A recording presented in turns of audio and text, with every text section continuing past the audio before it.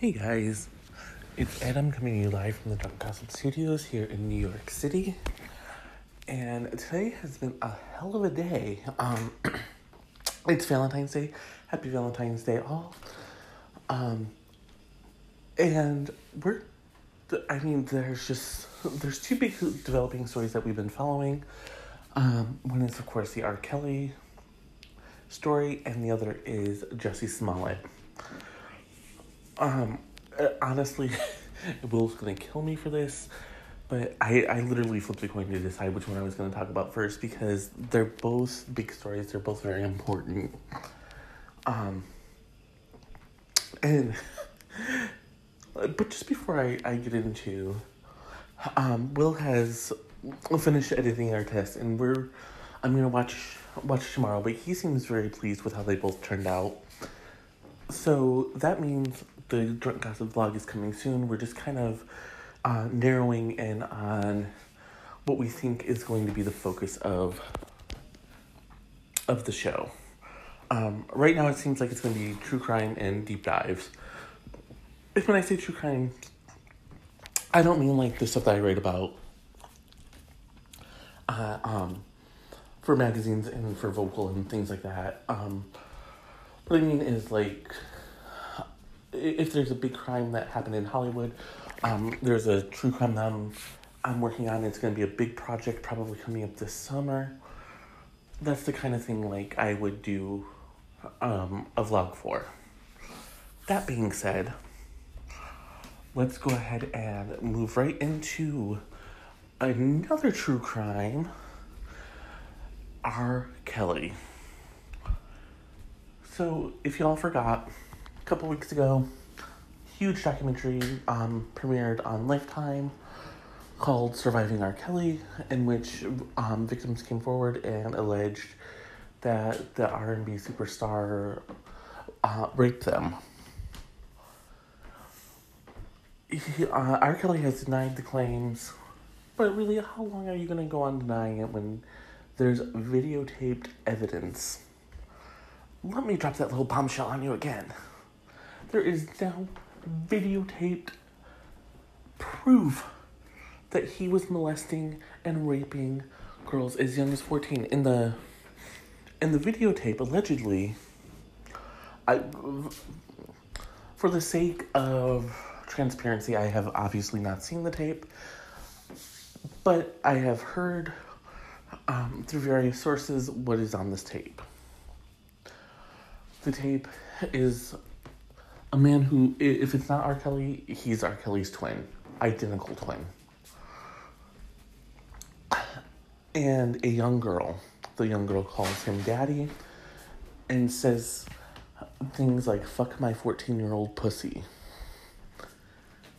Now, I don't know who finds that sort of thing sexy, but I guess because I'm not a straight dude, maybe that's why I don't understand it.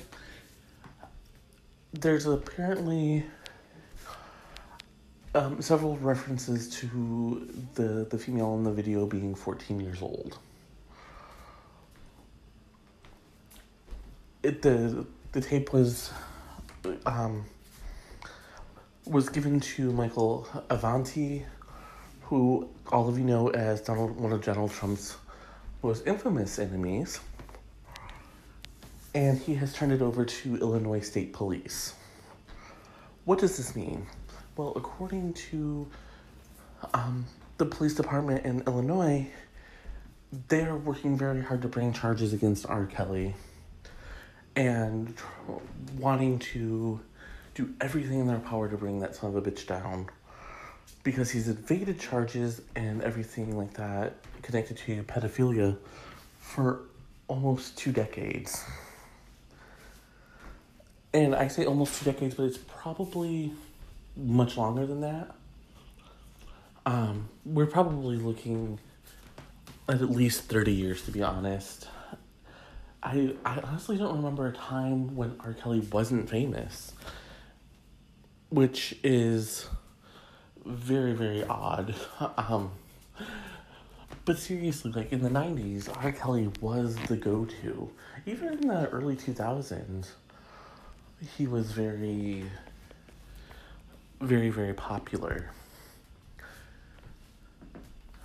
This story is breaking. It literally just broke before I started recording, which is why I had to decide when to talk about it.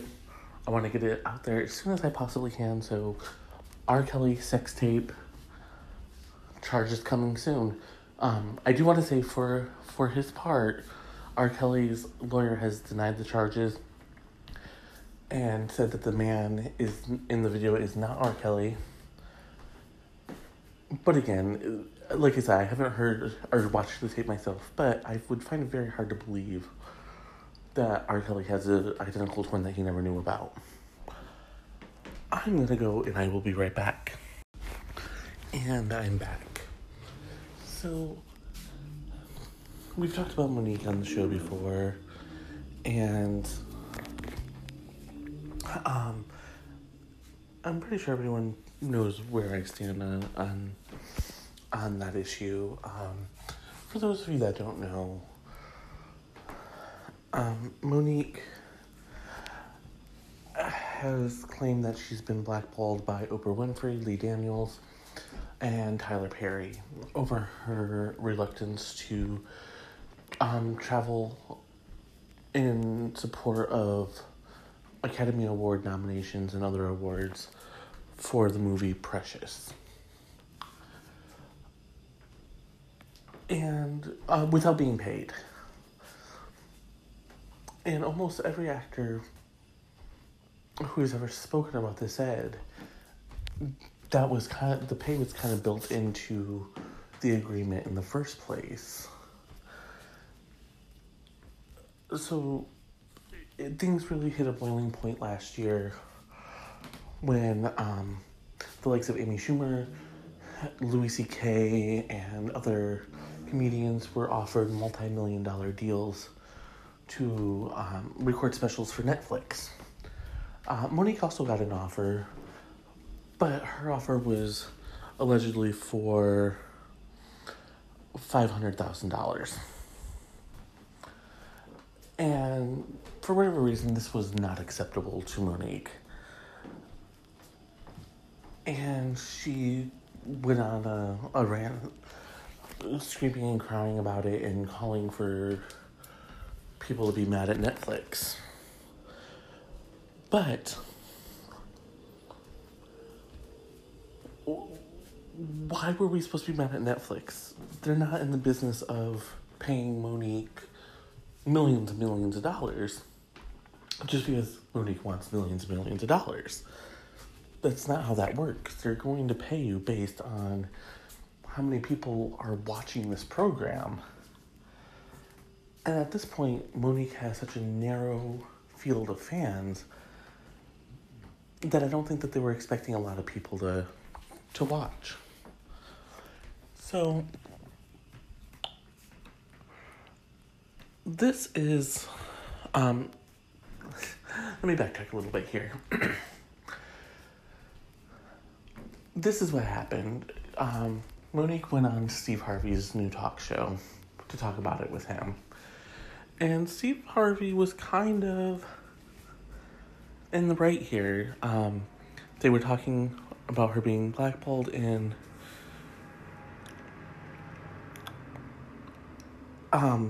this is what Monique said. We got labeled, she's talking about she and her husband, Sidney Hicks. We got labeled as difficult because I said one word, and that was no. Now, I said no to some very powerful people. The difficulty came in when people that look like me, like Oprah, Tyler, Lee Daniels, and I got to put my brother Steve on the list. She added, y'all knew that I was not wrong. Each one of you said to me, Monique, you're not wrong. And when I heard you go on there and say my sister burned too many bridges, and it's nothing I can do for her now, Steve, do you know how bad that hurt? And Steve Harvey said to her that she went about it wrong. And then he criticized how she went after Netflix. He said to her that she never gave people a point of action. And then he continued and said, this problem that you had at Netflix are rich people problems. Because they're looking at us saying, you're talking about millions. Well, you got this, so you ought to be cool. And Monique just kept saying, it's about equality, it's about this and about that. It's not about that. If it were, she wouldn't have been offered anything. Here's the thing. Maybe right after she won the Academy Award, she could have commanded a high salary. But it's been a few years. She hasn't really worked. She hasn't really maintained her popularity. What she's known for now is throwing hissy fits and going against the wrong people. Whether you like it or not, the Oprahs, the Tyler Perrys, the Lee Daniels, these are powerful people in Hollywood. Yes, they're black, but that doesn't mean they have to support you. Any more than me walking into Hollywood and saying that I can bash Ellen DeGeneres on my podcast, but when I walk into Hollywood, she had better support me. She had better put me on her show to let me promote my podcast. That's not how this works. Netflix offered her what they thought was a fair salary. She could have tried to negotiate. She could, and she did turn it down, which good on her.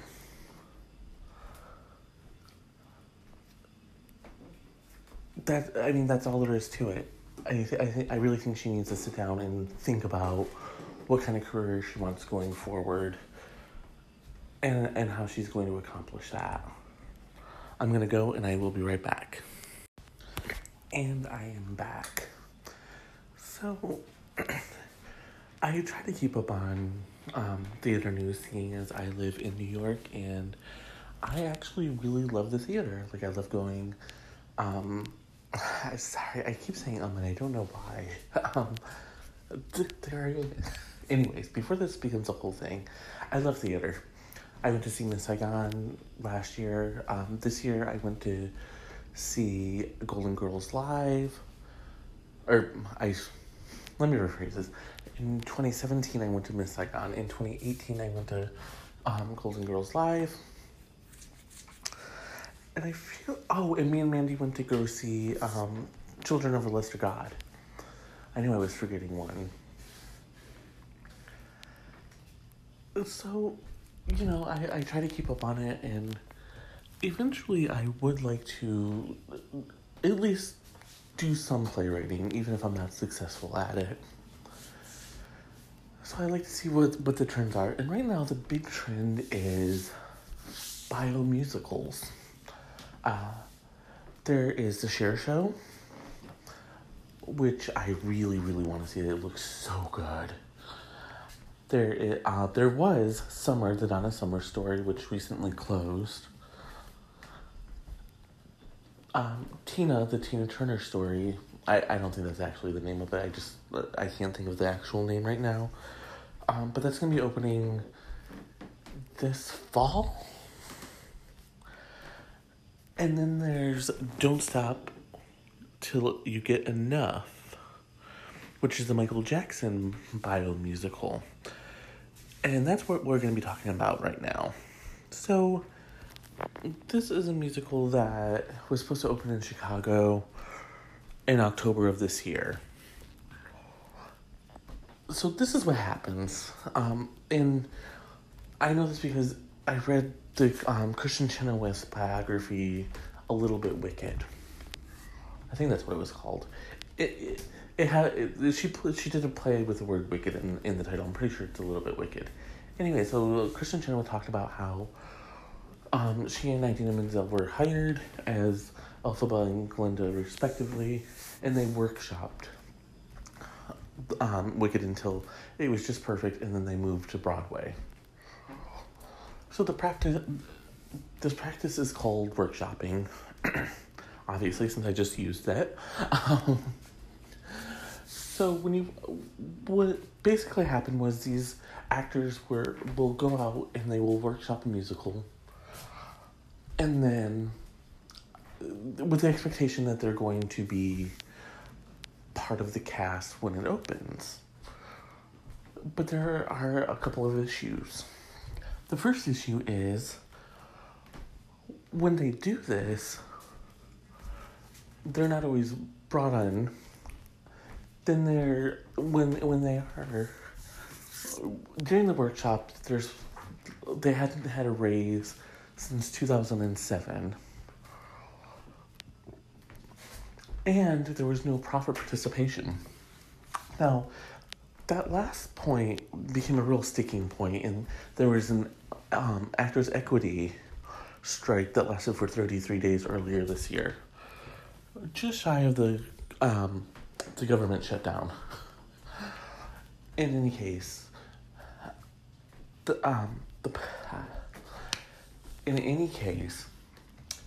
the strike ended. Everyone was able to come to terms. There's going to be raises. There's going to be profit participation if an actor workshops the musical with the producers. And everyone's happy. The original cast of Hamilton already has this. Lin-Manuel Miranda. I'm fucking up his name for some reason. I don't know why. He gets money as not only the writer, and I believe he's a producer on the show, but he was also the original Hamilton. So he pockets a lot of money. But Hamilton was an outlier. It was not a common practice. Going forward, it's going to be a common practice for performers who help workshop a musical to get profit participation. Now, there's no word really about whether or not that includes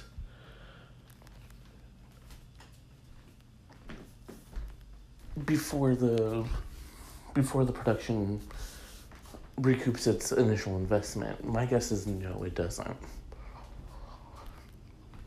But that's okay, because usually the really successful projects will recoup within like 6 to 7 months. And then there's also the national tours and whatnot, so there's a lot of money to be made from this. What happened with Can't Stop or Don't Stop Till You Get Enough was that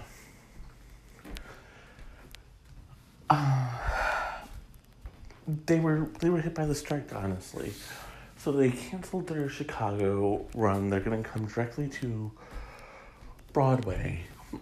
They're still going to workshop it a little bit. Probably not as much. And the show's going to feature 25 hits from Michael Jackson. But because it's a production that the Jackson Estate and Columbia are both supporting, they're not even going to get into like his personal life. It's just going to be all his professional stuff. And frankly, that's going to be a little boring. I mean, you don't have to talk about the pedophilia. You don't have to talk about that kind of stuff. But I want to know, like, the inside stuff about, like, the family and, you know, his marriage to Lisa Marie. Give us some dirt if you want us to watch. At least share was like, I'm putting it all out there. I want this musical to work. So the good, bad, and the ugly. And speaking of good, bad, and ugly, I need to go take a drink, so I will be right back. Okay, and I'm back. So all this week we've been doing drunk rating segments, and tonight's not going to be any different. So in the last episode, in the last segment, depending on when you're listening to this, this could be the drunk rating compilation episode, I don't know. In any case, I told you I was going to talk about how I got into erotic writing. So, and how I know that E.L. James is full of shit. So here we go. Will is gonna kill me for this because I'm supposed to be I'm supposed to have production notes in. There are no production notes ever for me. Anyways, so my erotic career started really by mistake. And that sounds funny, but I'm not really making a joke here. It's serious. I really didn't know what I was doing. I entered a contest on writing.com. And when I wrote the story, I kind of just figured, what the hell? I just want to have some fun with this. Now, one of the things about me that I think I've talked about before, but if not, this really drives people crazy, is my first draft is usually the best draft I have. For some reason, the quality starts to sink the more I revise and edit. It's something that I'm learning with Love You to Death. I'm also learning it as I'm writing this short story, as an introduction to me and a couple of other people into a new world that I'm creating. Anyways, so I wrote this story. It's called The Ad, and I went back and read it, and it's god awful. I cannot believe I read it, or I cannot believe I wrote it, rather. And it's about these two men who, one enters an ad online, and the two main characters hook up, and basically have sex, but I don't actually write the sex scene. And the big twist at the end, of course, is that they're actually a couple and whatever. And so the judge of the contest sent me a review and was like, hey, this is an interesting story, but I would have preferred if you had gone full throttle with the sex. Just show me the sex. And I was honest. I was like, I didn't think I was allowed to. And they were like, oh yeah, you're a lot, this is what you do, blah, blah, blah. So the next time I entered a contest, I actually wrote a full-fledged erotica. And some bitch, I won. And then, this is the time when I was starting to transition. And I noticed that there were a lot of erotic pieces, or a lot of clients who wanted erotica written for them. And so I started applying to those jobs, and out of 10 I applied to, I probably landed 5 of them. And it was during this time that I started having to explore things outside of my comfort zone. One of them being BDSM. And what I discovered was the dom-sub relationship is not what's portrayed in 50 Shades of Grey, which is why I bring up E.L. James. To a certain point it is. Obviously, Christian Grey is very dominant, but it's not doms are not cold people. Subs are not weak people. And that's what really bothers me about that series is, Christian is strong and whatever. And yes, maybe he has a few chinks in his armor and, this woman screwed him over and whatever. But that's not how it works. In a true dom-sub relationship, there's a lot of trust, there's a lot of respect, and there's a lot of trust between the two of them.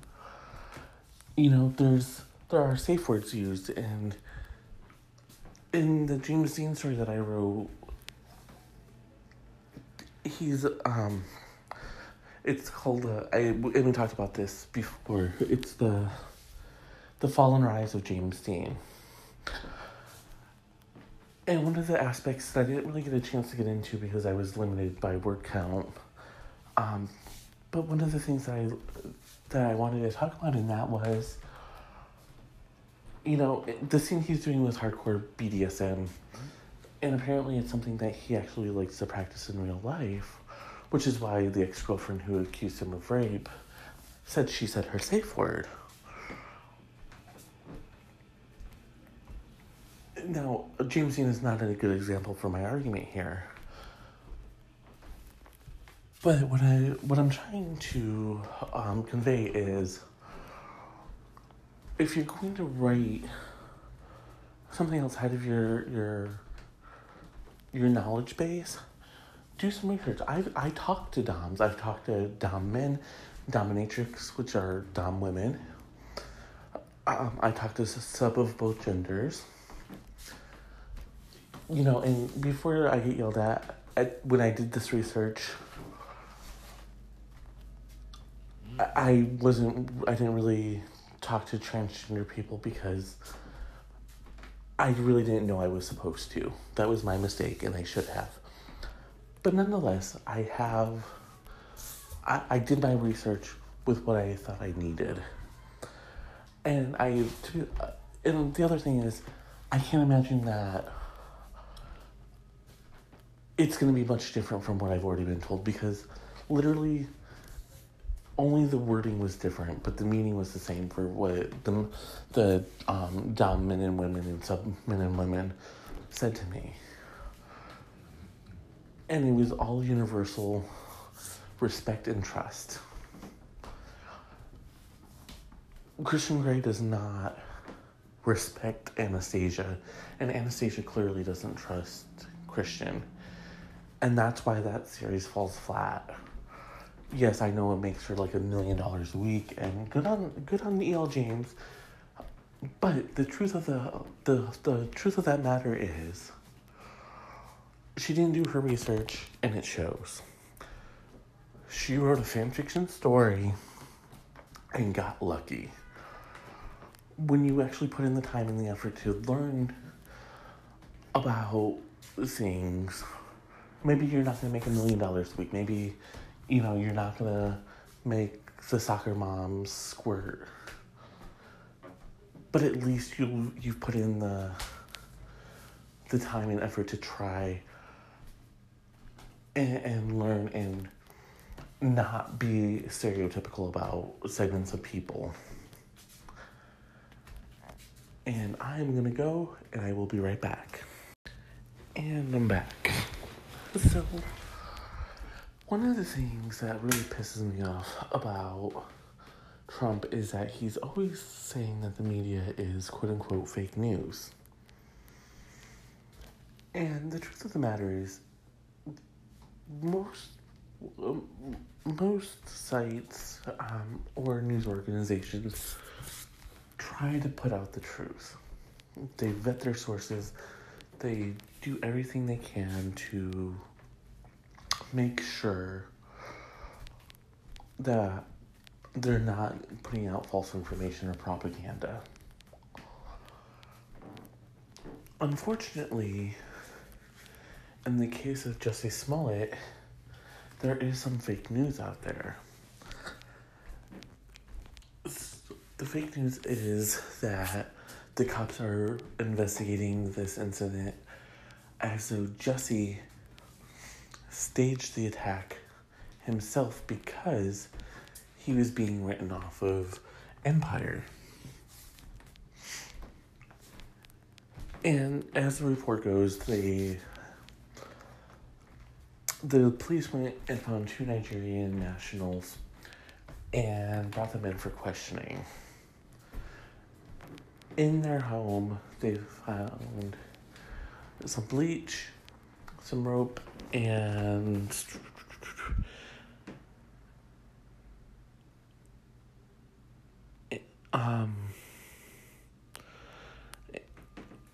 and something else.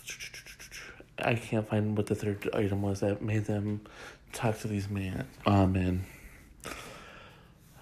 But then these reporters started saying, well, the police are thinking that Jesse staged this whole thing because he didn't want to be written off Empire, yada, yada, yada. The Chicago PD, for their part, are like, no, that's not even an option. Like, we never even thought about that. Here's what a spokesperson said for them. Media reports about the Empire incident being a hoax are unconfirmed by case detectives. We have no evidence to support their reporting, and their supposed CBD sources are uninformed and inaccurate. So that's a pretty clear indication. Not that they would come out and say yes. Yes, we are. But they would probably say something like, we're exploring many leads. And not deny it. So part of this narrative comes from the fact that Jesse didn't turn over his phone records. And when he did, it was highly eradicated. And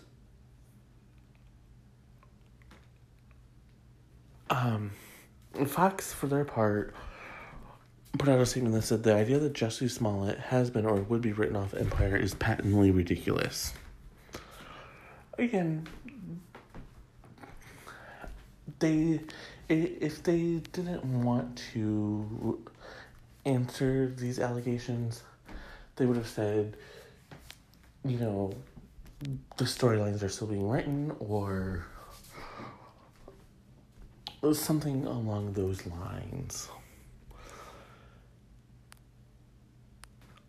Smollett, for his part, has said, he told Good Morning America, I have private pictures and videos and numbers, my partner's number, my family's number. There's a level,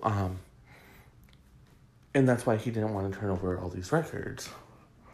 Which kind of makes sense. I mean, you can ask Will, like, there's a running joke about the content on my phone, so I can only imagine what's on someone like Jesse Smollett's. And he also talked about, because he was asked about why he didn't want to report it to the cops. And Jesse answered, there's a level of pride there. We live in a society where, as a gay man, you are considered somehow to be weak, and I am not weak. I am not weak, and we as a people are not weak.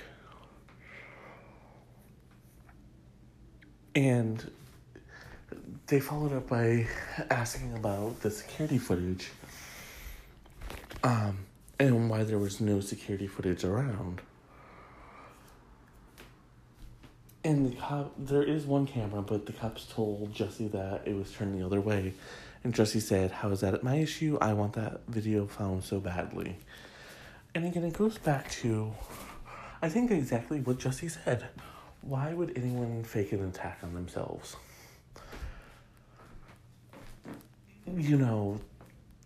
There are so many ways that this could blow up if he did in fact make it a hoax or try, use it as a way to stay on the show. And not the least of which is he would effectively be ending his career when he was found out. This is not an attack that is dying down. There's a lot of pressure on the Chicago PD to solve this crime. And if it did turn out, which I don't believe it to be the case, I believe he actually was attacked. But if he did set this up as a way to stay on Empire, first of all, when it blows up, he's going to be fired from Empire. He's going to lose his record deal. He's going to lose the Food Network shows and everything that he has. He's not a stupid man. He's not going to put everything at risk like that. We're going to stay on top of this story as it develops. Same thing with the R. Kelly. That's going to do it for me for today. Thank you all for listening, as always. And until next time, I am lifting my martini glass and saying cheers.